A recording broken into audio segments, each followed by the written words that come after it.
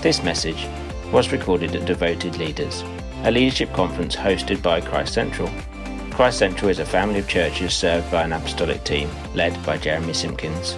We work with over 275 churches in more than 25 nations and are part of the wider New Frontiers family. For more details about Christ Central, please visit christcentralchurches.org.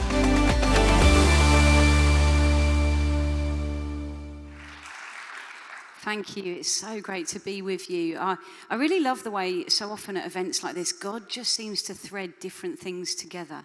And those of you who do know me will find it's no surprise when I will say that I've been seeing this thread of mercy running through this conference so far. I've just loved the fact that God's mercy has come to us to forgive us.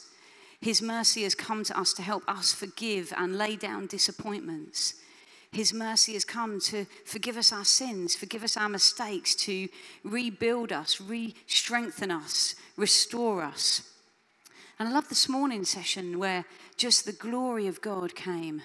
And for me, it just reminds me of in Exodus where Moses says to the Lord, "Show me your glory."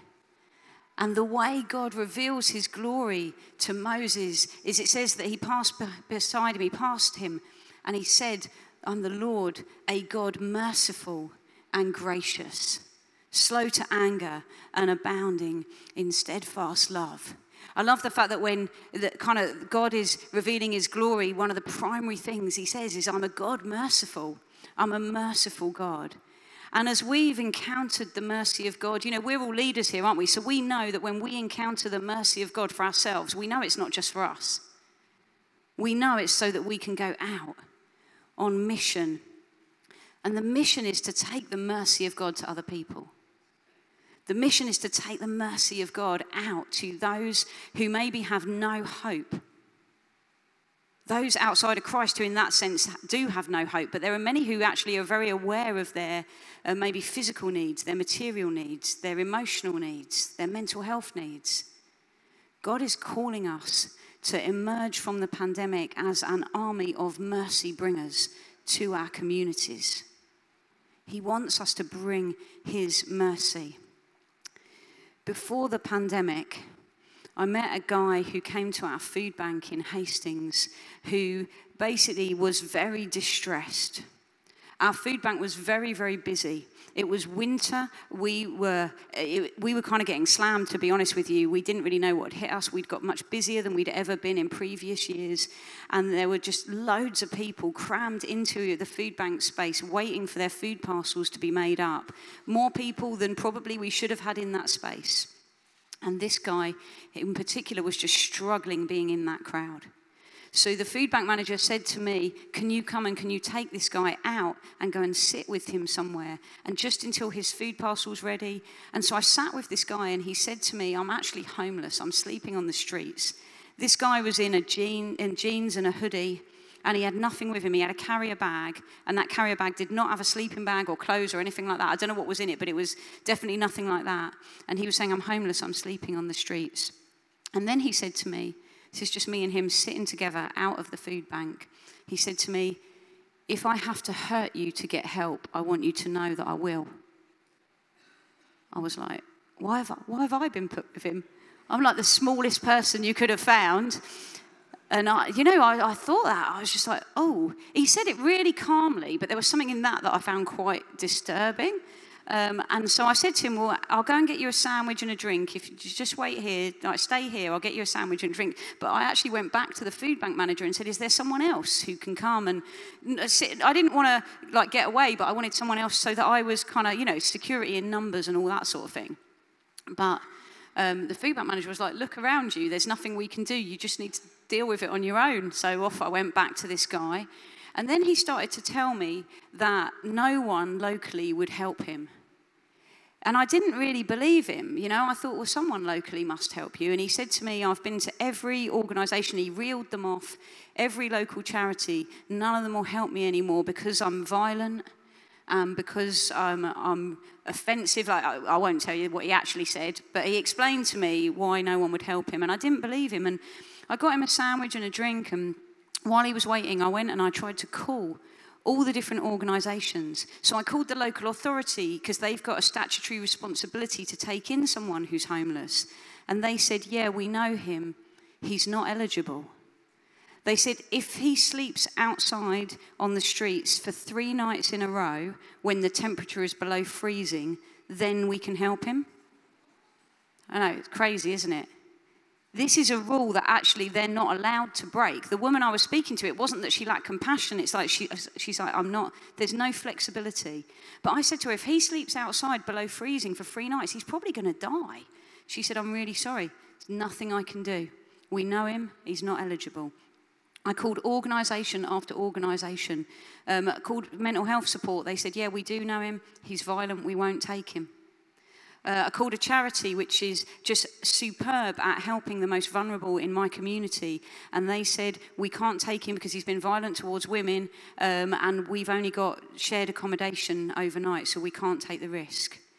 As I called organisation after organisation, I realised this guy's only hope is the local church. His only hope for mercy is the local church, because every other organisation either cannot help him or they will not help him because of his track record. We went on and we helped that guy. But let me tell you then, during the pandemic, I met a woman who came to our food bank and looked utterly shell-shocked to be there. You could see it in her face. She didn't know what had hit her. And she started to tell me about this very lucrative media career that she'd had right up until the moment the pandemic hit the UK, and then her business collapsed overnight. She's never experienced poverty. In fact, she said to me, I've donated to this food bank over and over again by putting tins in the baskets in my local supermarket. She said, I have never in a million years imagined that I would be here right now. She looked horrified that suddenly she was in this position. And she told me, I've got a nice house. But what good was that to anyone in March 2020 when your business collapsed and suddenly all your income's dried up? She's like, I've got a house, but I can't get any money to buy food this week for my kids. And then since the pandemic, with the cost of living crisis, just a couple of weeks ago, I was sat with a friend of mine who was saying to me, I had already cut back everything from my life I could imagine cutting out. She said, I already hardly go out. I already don't ever turn my heating on. I've got a dozen blankets, and when it's really cold, I just wrap up, I layer up, I put all these blankets on. She's like, I make do. I don't turn on the lights half the time. I don't watch TV. I don't do anything that would use up electricity or use unnecessary power.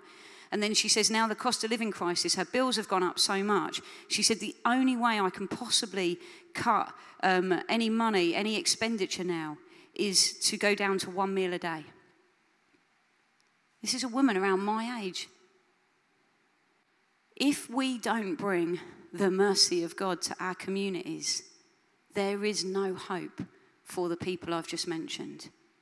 From the woman who was very wealthy and lost it all overnight, to the guy who's got serious mental health issues and just can't find anyone to help him anymore because of his behaviour, to my friend who's saying, this is a crisis for me, I don't know what else to do other than go down to 1 meal a day. And I imagine when the winter comes this year, how's she even going to do 1 meal a day if our energy bills go up again like they're supposed to?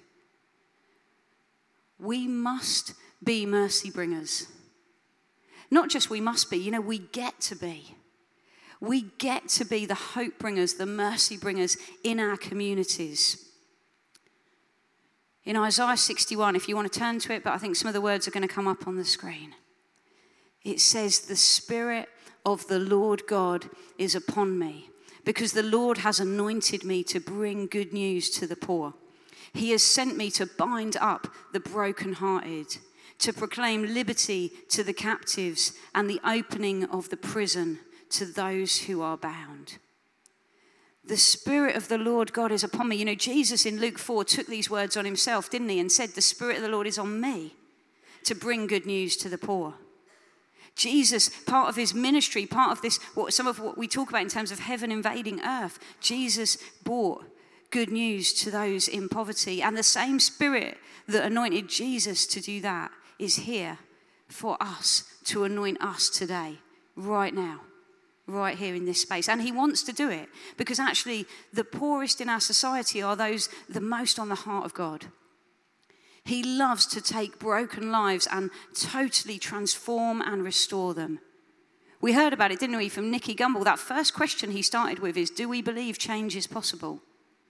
Do we believe that the Spirit of God wants to come into the darkest places of our community, into the most broken lives, and bring about total and utter transformation? I believe that he does.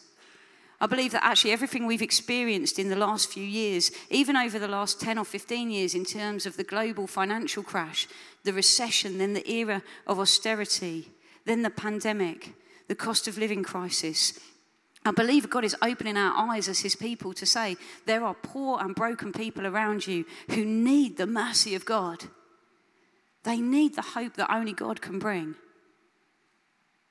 So what I want us to do now is pray for each other. I want us to pray for each other for this anointing of the Spirit of God to come upon us. There will be some of you in this room, I know, who will be absolutely like heart sold on this. Yes, we're reaching the poorest, we're reaching the most vulnerable, we're going after the marginalized and the broken. And there'll be some in this room who will be like, do you know what? If I'm honest, this isn't really on my heart. There are other things that I get more excited about. There are other things that I feel God's called me to. I believe the Bible is really, really crystal clear that this is just part of being a follower of Jesus. That for every single one of us, you don't necessarily have to be involved in a project. You don't have to set up a food bank. You don't have to run a night shelter. You don't have to volunteer at a debt center. But all of us are called to increasingly become like Jesus. And he is compassionate and merciful and kind and generous and gracious.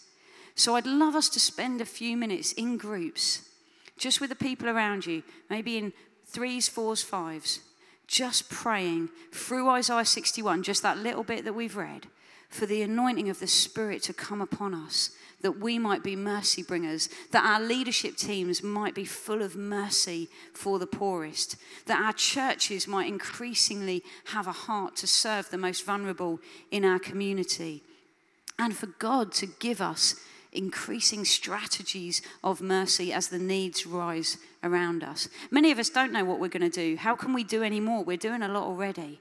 We need the Spirit of God to anoint us with mercy that's strategic as well as heartfelt.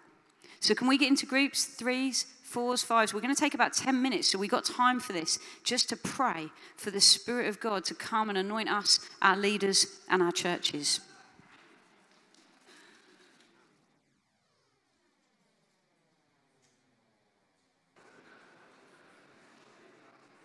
You know, this passage in Isaiah 61 goes on a little bit further. If you can put the next part of it up, please. It says, the Spirit of the Lord is on me, and then the bit we just read. And later it says, to proclaim the year of the Lord's favor and the day of vengeance of our God.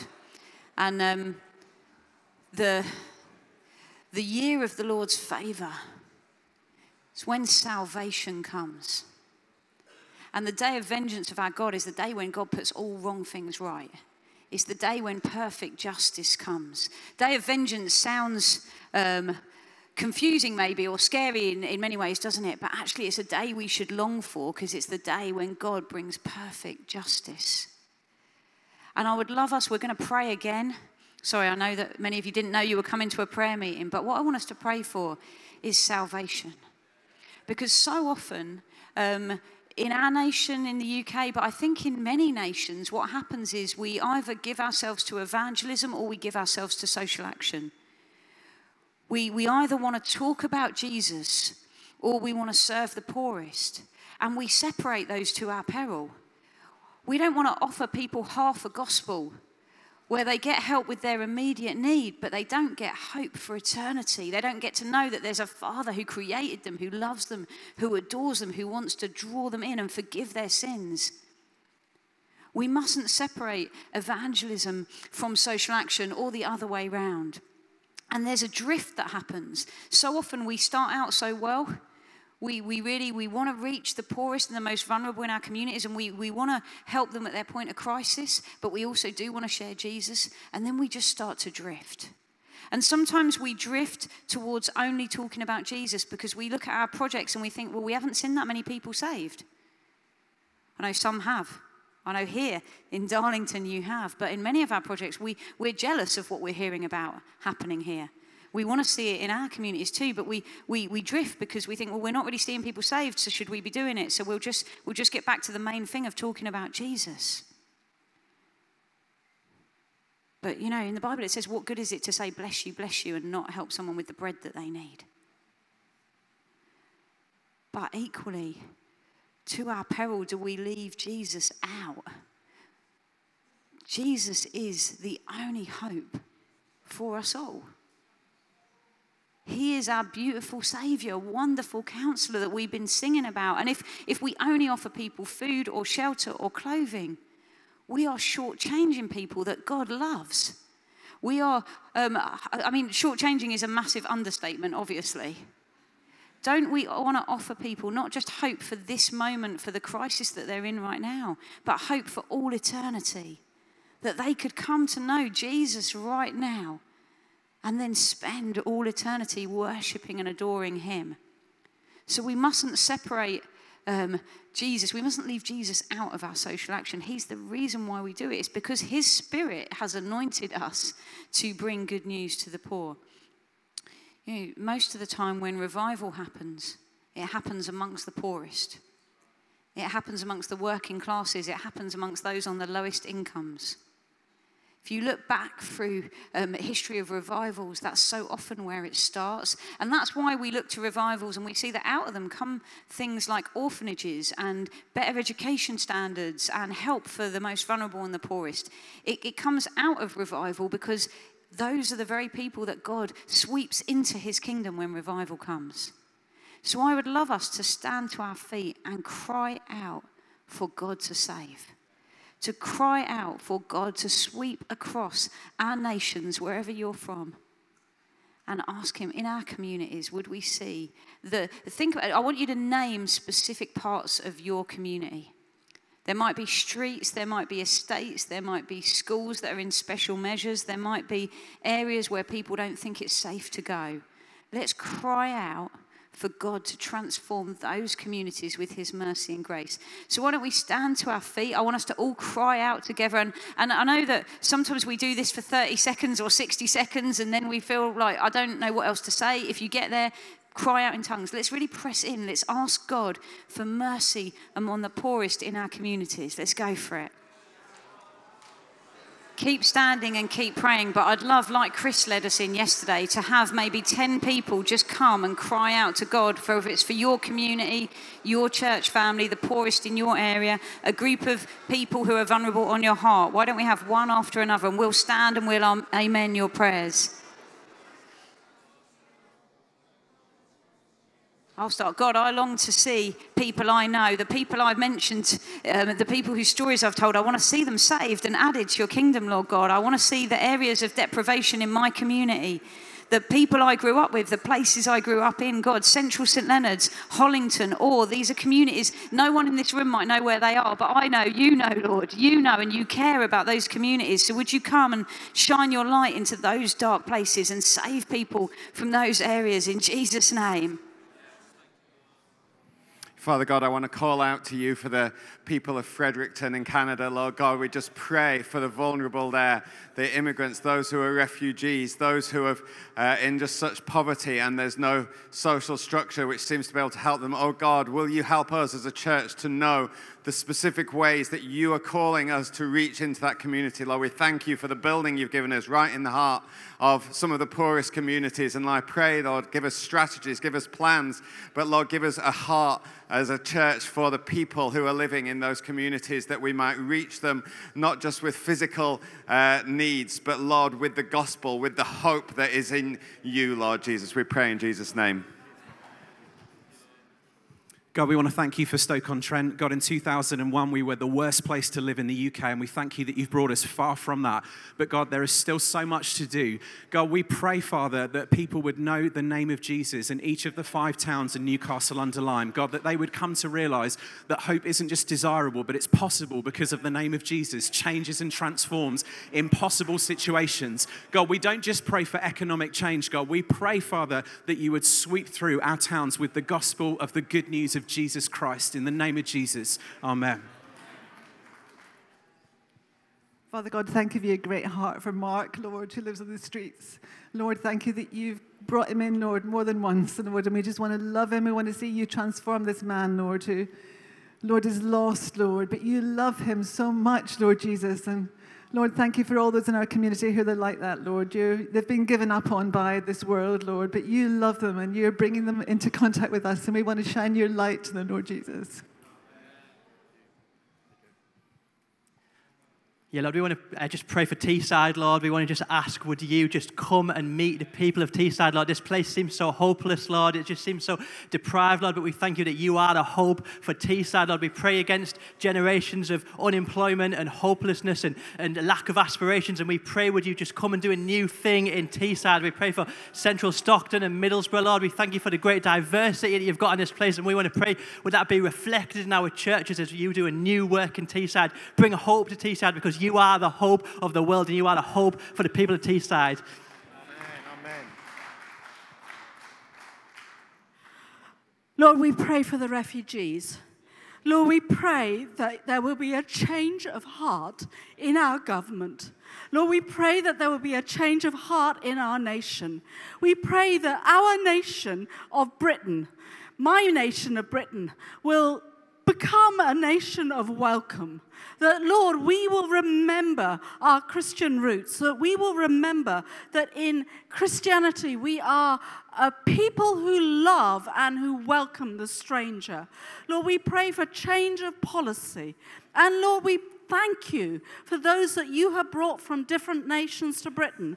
And we thank you for the contribution of many, many of our Christian brothers and sisters who've come and joined us. And we pray that there will be a true unity in the church in Britain, that we will be one. And Lord, we ask that we will be reaching out to the other communities of refugees who are coming to Britain, and that many, many, many people from different nations will become that one new nation under Christ, that many will come and find Jesus as their Savior. So Lord, we're asking that you will bring revival amongst the refugees that you are bringing to Britain.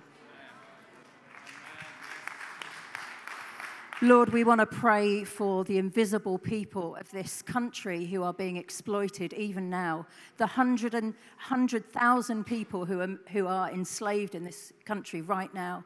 We want to pray for freedom, God. We want to pray for justice. Will you reach out and pull those people out of exploitation and place them in places where they will receive the love of Christ, where they will be loved back to health, where they will find their health and their healing in Jesus Christ.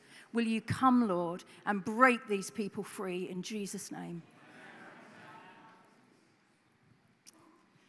Lord God, I pray for Blackpool, a place where people come when they're hopeless and at the end and they've tried everything else. God, I pray that people who come to Blackpool will meet you. God, will you do a miracle in your church, that we will reach out? Will you give us resource and provision? And God, we pray for revival. God, we need you to save people, that their lives will be transformed. God, I pray for whole streets, not ones and twos, but thousands who will turn to you and see you do good in their lives. Yes, Lord, I pray for Woodhouse and Little London, Father. Thank you, Lord God, that you love the people in that community. Lord God, I pray for Ken. I pray for Shelley and Carla and Jade. Lord God, I pray that they will come to know you. Lord God, I pray that their families will come to know you. I pray that they would take your name to their communities. Lord God, help us to reach these people. Lord Jesus, that your name would be spoken on the streets of Woodhouse and Little London, that your name would be made famous. Lord God, for the families in that school there, Lord Jesus, we just pray for them. We just pray that you would welcome them into your family because you love them so much. Lord God, that you would break our hearts for that community, Lord Jesus. Thank you, Lord. Amen. If you want to take your seats. I'll just really encourage you, if you think actually, if you'd come to the mic, you wouldn't have been able to name someone personally Find someone who you can name and cry out to God on their behalf. Whether it's just that you stop and you get to know someone who is asking for money on the street. So often we pass the same people time and time again. Stop and ask them if they'd mind sharing a bit of their life with you. Get to know them. Get involved somehow, somewhere, whether it's a refugee, whether it's a survivor of modern slavery, some of the cries of people's hearts that we've heard. Get to know someone that you can pray for by name. At least one person, because it will allow God to work in your heart. Actually, whatever he wants to do with them, it's more about saying to God, I want to open up my heart and give you space, God, to do what you want to do. Because, God is so merciful that actually the truth is that his heart isn't just to see people helped at their point of crisis. His heart is for that, but it's not just for that. And his heart isn't even just to see people saved, as wonderful and astonishing and incredible as that is.